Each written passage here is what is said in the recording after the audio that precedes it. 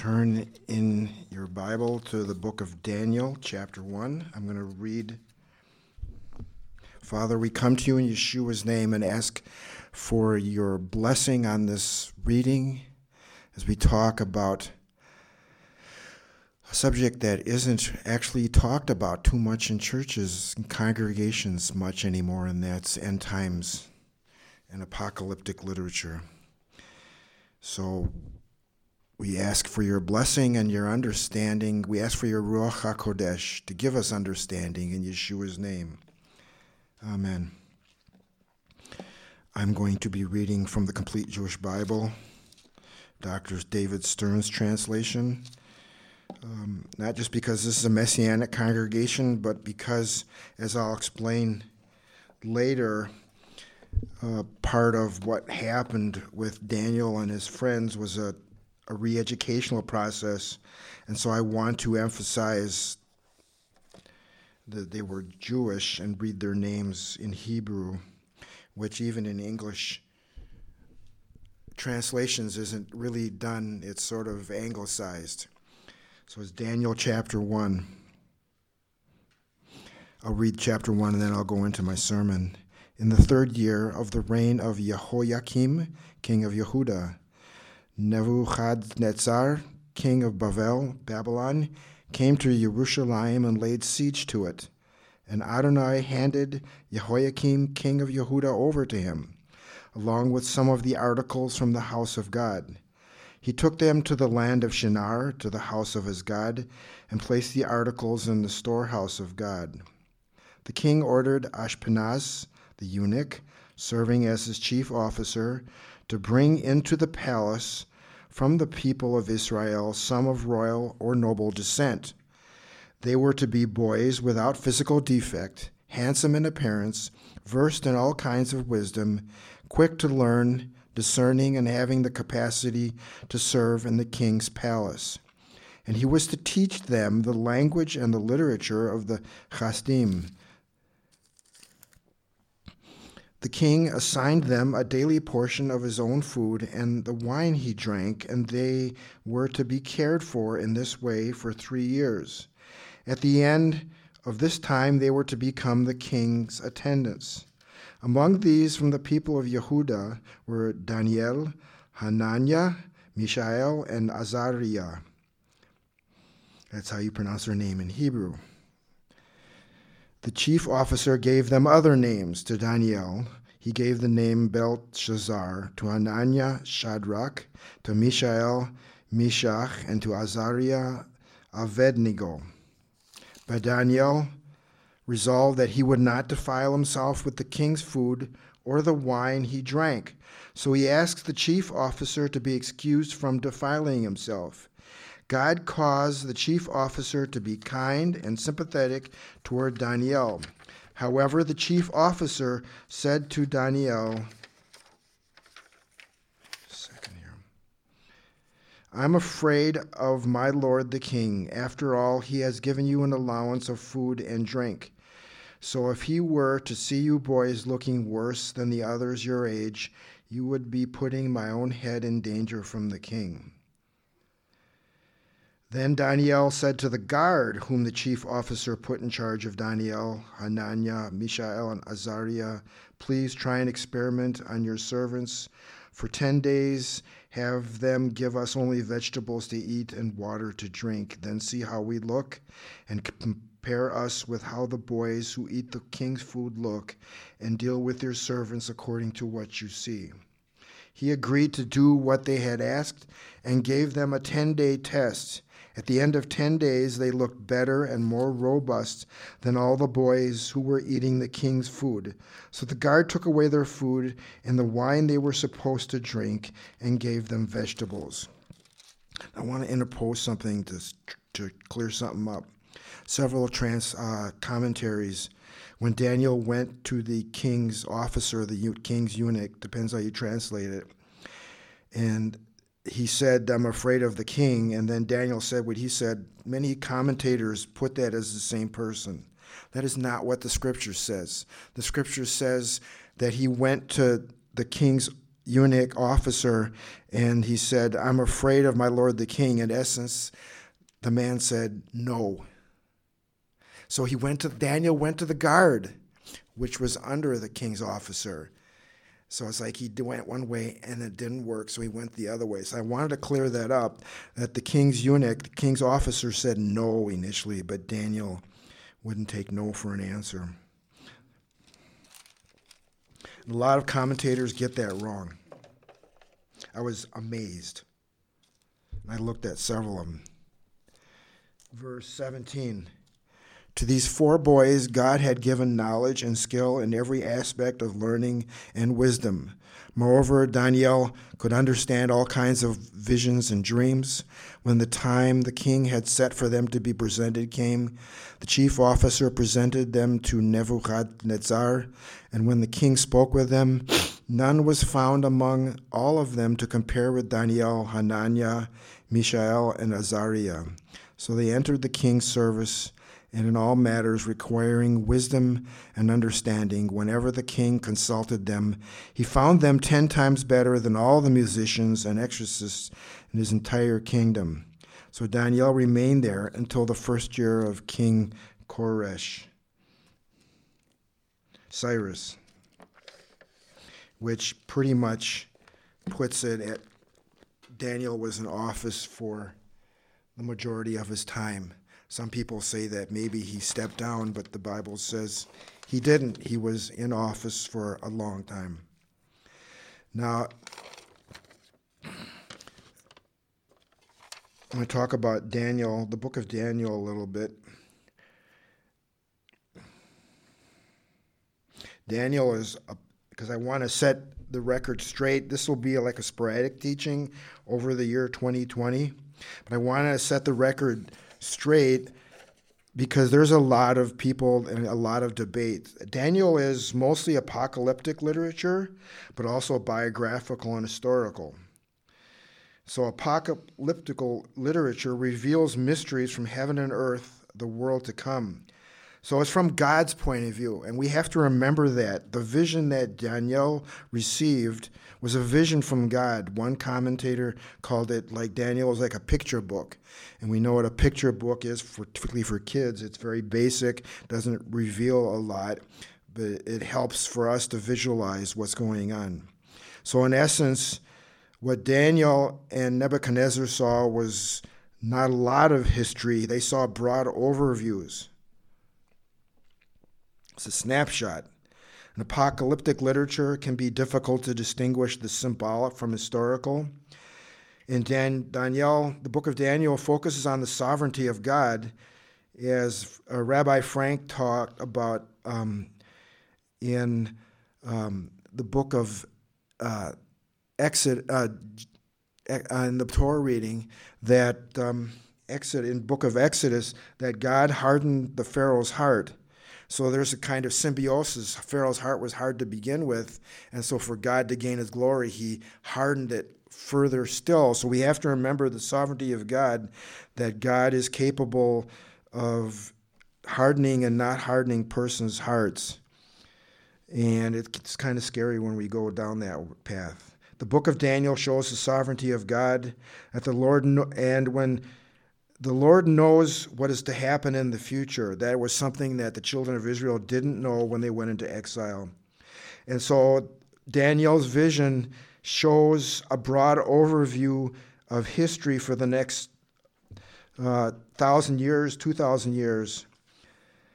And it also shows that God has set limits on history as to how far it goes.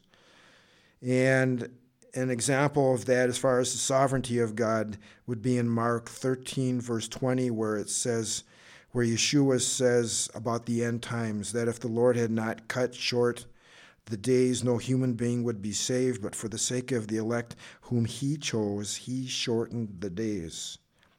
So that's a testimony to the fact that God only knows history. He sets limits to it. So man does what man thinks he does, but it's God that is in charge. And a lot of the themes of apocalyptic literature, Daniel 1 shows that the Lord allowed Judah to be exiled, which I'll talk about in a minute as to why. Man's history is in fact God's history. One commentator says that a spiritual conflict lies at the heart of every event, however great, however mundane. Our own contribution of history depends on our answer to this question, and it's a question that Daniel had to ask himself, I'm sure. Am I living for the city of God and according to its code of conduct, or am I living according to the bylaws of the city of destruction? And so we need to remember that in apocalyptic literature, Daniel's vision shows that wicked powers will grow in strength. And for Nebuchadnezzar, it showed that his kingdom isn't going to last forever, but we'll talk about that in the future. And that it's a vision from a heavenly perspective that shows us that we need to endure and persevere under trial. And at the end of time, the sovereign God will intervene, overcome, destroy evil, and in the final analysis, he will dwell with his people. So I just want to repeat that prophecy is the interpretation of history from the standpoint of God's covenant, word, and promise. Now, it says in the beginning of Daniel 1 that Israel was sent into Exodus, and that was in fulfillment of Deuteronomy 31 and many other spots where it says, verses 15 through 18, it says, "And the Lord appeared at the tent in a pillar of cloud, and the cloud stood over the entrance to the tent. And the Lord said to Moses, 'You are going to rest with your ancestors, and these people will soon prostitute themselves to the foreign gods of the land they are entering. They will forsake me and break the covenant I made with them. And in that day I will become angry with them and forsake them. I will hide my face from them, and they will be destroyed. Many disasters and calamities will come upon them, and in that day they will ask, have not these disasters come upon us because our God is not with us? And I will certainly hide my face in that day because of all their wickedness and turning to other gods.'" And in Deuteronomy chapter 30, it says, "See, I set before you life and prosperity, death and destruction." It's Deuteronomy 13, verses 15 through 18. "For I command you today to love the Lord your God, to walk in obedience to him, to keep his commands, decrees, laws. Then you will live and increase, and the Lord your God will bless you in the land you are entering to possess. But if your heart turns away and you are not obedient, and if you are drawn away to bow down to other gods and worship them, I declare to you this day that you will certainly be destroyed. You will not live long in the land you are crossing the Jordan to enter and possess." Now, when I was thinking about this, at first it comes from reading history that what happened to Israel maybe happens differently to New Covenant believers.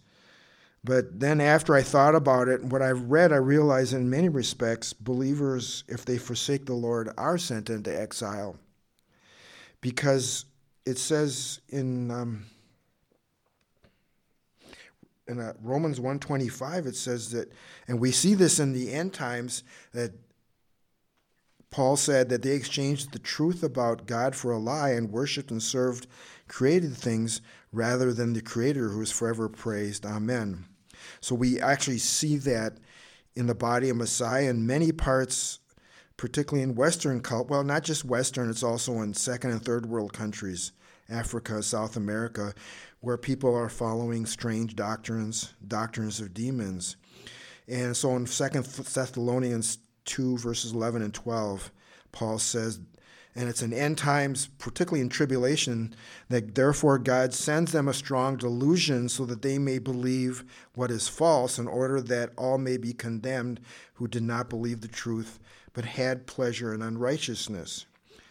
So, like, the purpose of the exile for the Israelis was corrective, was to purify, train, and educate. And in New Covenant times, if we forsake God, God will in essence, say, well, you want to believe the lie, I'm just going to completely turn you over to that. And if you look in the book of Revelations, the Lord warned, particularly in Ephesus and others, that they needed to repent and change. And like with the Ephesians, that they needed to repent or he would take their lampstand. And if you look at a lot of the congregations of the book of Revelation, chapter 2, was at what Rome was calling Asia, which now would be Turkey, and a lot of them are gone. A lot of the mainline congregations that have gone progressive, quote unquote, are dying or dead. And in Europe, they've been converted to other things. So there really is an exodus. Congregations that abandon God die, or they're turned over to their corruption and their bad doctrines. And I can see a time that if the body of Messiah in Western culture doesn't purify itself, I can see God lining a fence around them and saying, no more. They're apostate. Don't come near them. I can see that happening. That's as detailed as I want to get. But I think eventually God's going to, turn up the heat. So let's talk about Babylon from an historical point of view. Babylon, this is not just for today, for the future. Nowadays, we think of Babylon, we think of the world system, but back then, Babylon was just one of many empires.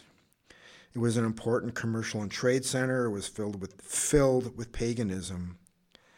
And what we don't realize is we need to remember that prior to the United States, to Western culture, there was no such thing as a separation of what's now called church and state. Religion, pagan or otherwise, Christian or otherwise, was fused with the government. When you talked to the king, it was as if you were talking to either God or God's representative. So you just didn't talk back. You didn't correct him. And we know now, and I'll talk about it in the future, that the Babylonian culture had and this is something I came across in secular history books, had a huge effect on all other societies that happened after them. And it's probably one of the reasons why God calls the believers to come out of Babylon. Because in essence, Babylon, Rome, all these pagan cultures have become integrated into society. A lot of what we believe, there's basis for some of that in Babylon. And so Daniel was there were 3 waves of conquering by Babylon, and Daniel was in the first wave. The king was in the second, and the complete destruction of Israel was in the third wave. So, and even in the judgment, there was mercy. He gave them time to repent, which they never did. And one of the reasons Babylon and other nations always exiled their people was generally when you take over a country, the people don't like it. And it's still true to this day. And so to prevent that, in ancient times, the kings would deport the entire people and scatter them abroad so that it would eliminate all the problems. And then they would take, and Nebuchadnezzar did what it says in the book of Daniel, they would re-educate them. And so that's one of the reasons for the exile. And so Daniel was born into the tribe of Judah, into a royal tribe, possibly a royal family. And he may or may not have been a eunuch. See, the word in Hebrew for eunuch can also be an officer. And it depends on the context. Most scholars there's not a lot of evidence for that. So he could be a eunuch. There's likely he was, but not necessarily. because he was part of a group of people being trained to serve around the king. He wasn't part of the harem, but on the other hand, men were made a eunuch because the king didn't want them to be distracted. So Daniel was taken captive at an age of 15 or 16, and he lived there till he was in his 85, possibly into his 90s. He was there his whole life. And if he was a eunuch, he probably knew he couldn't go back to Israel because he couldn't be part of the temple worship anymore. He would be excluded from it. And part of it, I think, is Daniel's chief characteristic was his uncompromising attitude and his willingness to be faithful, but is also doing it in a gracious manner. And so we see, as we read in chapter 1, that Daniel was asked to eat food in a certain way. And this is where we've got to think, particularly in light of the society we're in nowadays, with all the pagan cultures and some of the holidays are based on, non-biblical things. Like at Halloween, it's amazing the number of people I come across that are believers that celebrate Halloween. I come across photos of that just constantly. It just blows me away. So it's unlikely, like Joseph, that Daniel didn't just become faithful. Usually there's a trajectory. People travel a path. And so when somebody apostatizes, as we saw a couple of them in the last year, it didn't just happen overnight. There was a trajectory they had where they were continually moving away from God, and then they decided to make it visible for people to see. And I think it's the same way with Daniel. When Daniel stood up for what he believed, it didn't just come out of nowhere. It was a trajectory that he was on, that he came out of a country, Israel, that was judged for being pagan, into a society that was being super pagan. So he was among a society that was, for lack of a better term, super pagans. They were like pagan beyond belief. And so when Israel realized they were going into it, they realized, like Daniel, that if they didn't learn to stand, they had to return to their culture, or they would risk losing who they were as a nation. The exile of the nation of Israel forced the Jewish people to fight to maintain their identity. Otherwise, they would find themselves being absorbed into Babylon's society. That is one of the reasons many empires, including the Babylonians, exiled people to diffuse the rebellions. And that's one of the things we need to realize as believers, that if we don't return to our biblical identity, we're going to find ourselves absorbed into the culture. And we see that a lot in a lot of churches, congregations, synagogues, where they're almost no different than the society around them. And so then somebody says, well, what's the sense of me going to a congregation if I'm going to find the same thing inside the door as I'm outside? There's like no difference. If Daniel had not meant to be faithful to God and his word in the beginning, it is unlikely that Daniel would have experienced his future decisions or been a shining example to others in the future. Or worse yet, Daniel would have maybe experienced them, but he would have failed and forced others to fail as well. So in essence, what Daniel and his friends and other Jewish people that were brought into Babylon to be part of the king's advisors was a multi-year training and learning how to be a pagan Babylonian style. In essence, they were being brainwashed. And this is something I thought it was harsh when I first saw it, but several commentators made the same comment. Daniel was being brainwashed.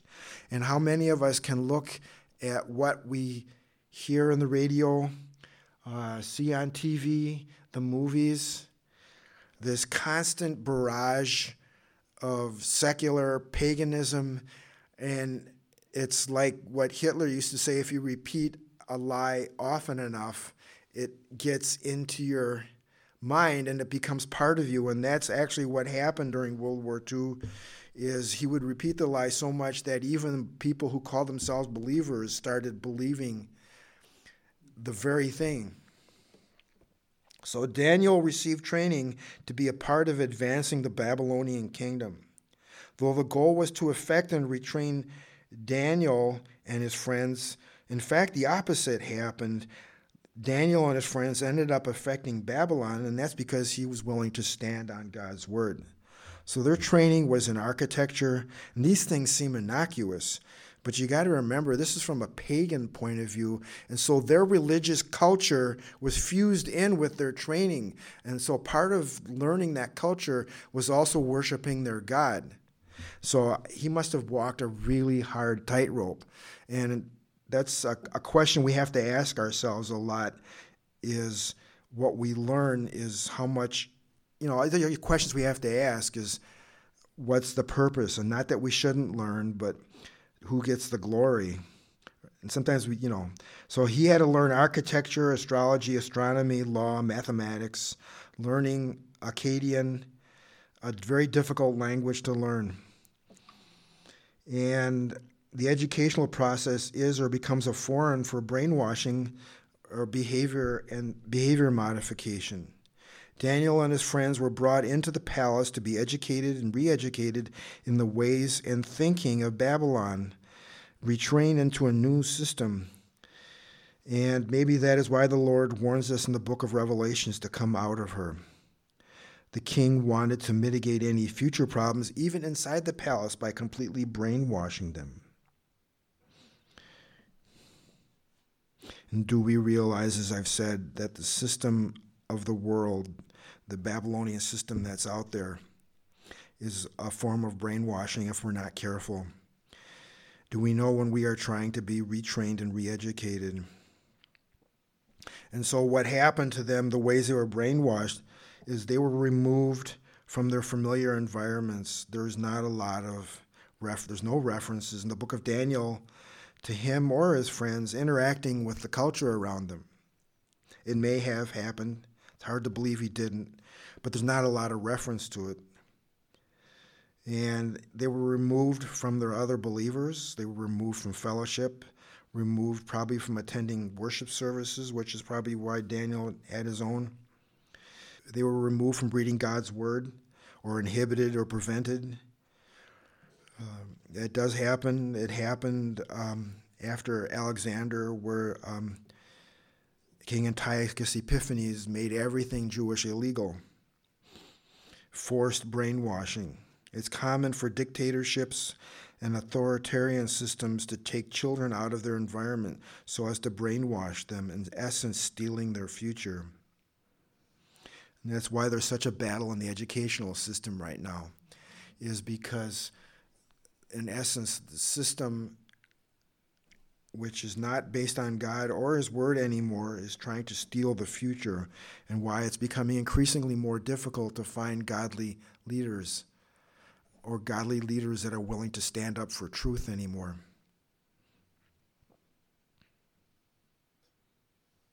And it also happens in cults, where they say they are not your friends, I am. They don't love you like we do. What harm will it? And for all we know, Daniel, in taking his stand, had to face persecution from the other people that aren't mentioned. There were other Jewish leaders. Well, what harm will it do to eat Babylonian food? What difference does it make? It's not going to hurt you. But one of the things I've learned, I just finished reading a book for the third time on the rise and fall of the Third Reich by William Shirer, and they had a chance in the beginning to stop Hitler before any of this started. But because that society by that point was so thoroughly secular, there wasn't anybody with enough biblical grounding to stand up to evil. So it became progressively harder, to the point where actually a year or two it would have been impossible to stop them short of all-out war. And so Daniel learned what we need to learn, that he had to stand up fast and early, or it just becomes progressively harder to stand up to evil. And look how hard it is now to stand up to evil in our society. And during the re-education process, there is a tendency to get people to start them on the path of compromise. Small compromises lead to bigger compromises in the future, as well as a hardening of the heart towards God and the world.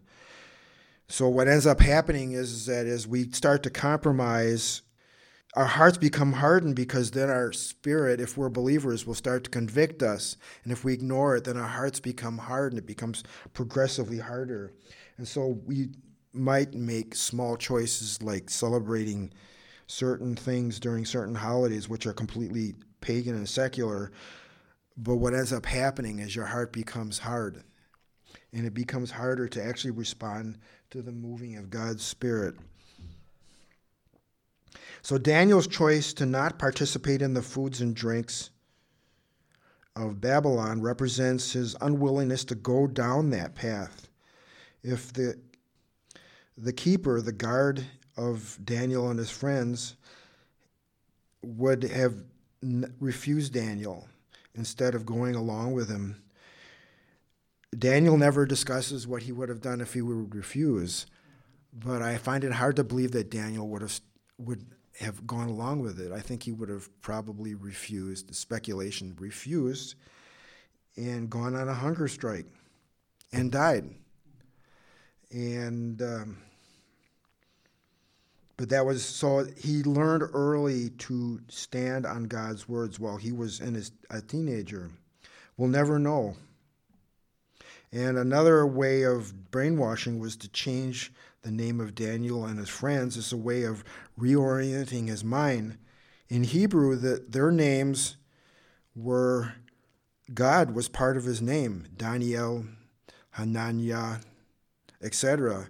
And so by changing their names to Babylonian, their names actually started reflecting the Babylonian false gods. And it's to their credit that even during their interaction with Nebuchadnezzar, they're still referred to as Daniel. Daniel is still referred to as Daniel sometimes.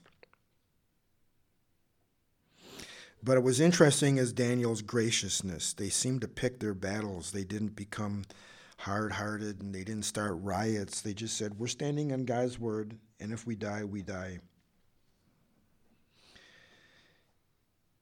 If we allow our mind to be changed, we start to live like what our minds tell us. That is why the system bombards us with stuff. Romans 12, verses 1 and 2 says that we are supposed to be transformed by the renewing of our mind by the word of God, and not by the society around us. Therefore, I urge you, brothers and sisters, in view of God's mercy, to offer your bodies as a living sacrifice, holy and pleasing to God. This is your true and proper worship. Do not conform to the pattern of this world, but be transformed by the renewing of your mind. Then you will be able to test and approve what God's will is, his good, pleasing, and perfect will. Why wouldn't Daniel and his friends not eat Babylonian foods? Well, one is the fear of God. He knew he had to answer to God one day. He just simply wasn't going to go down that way.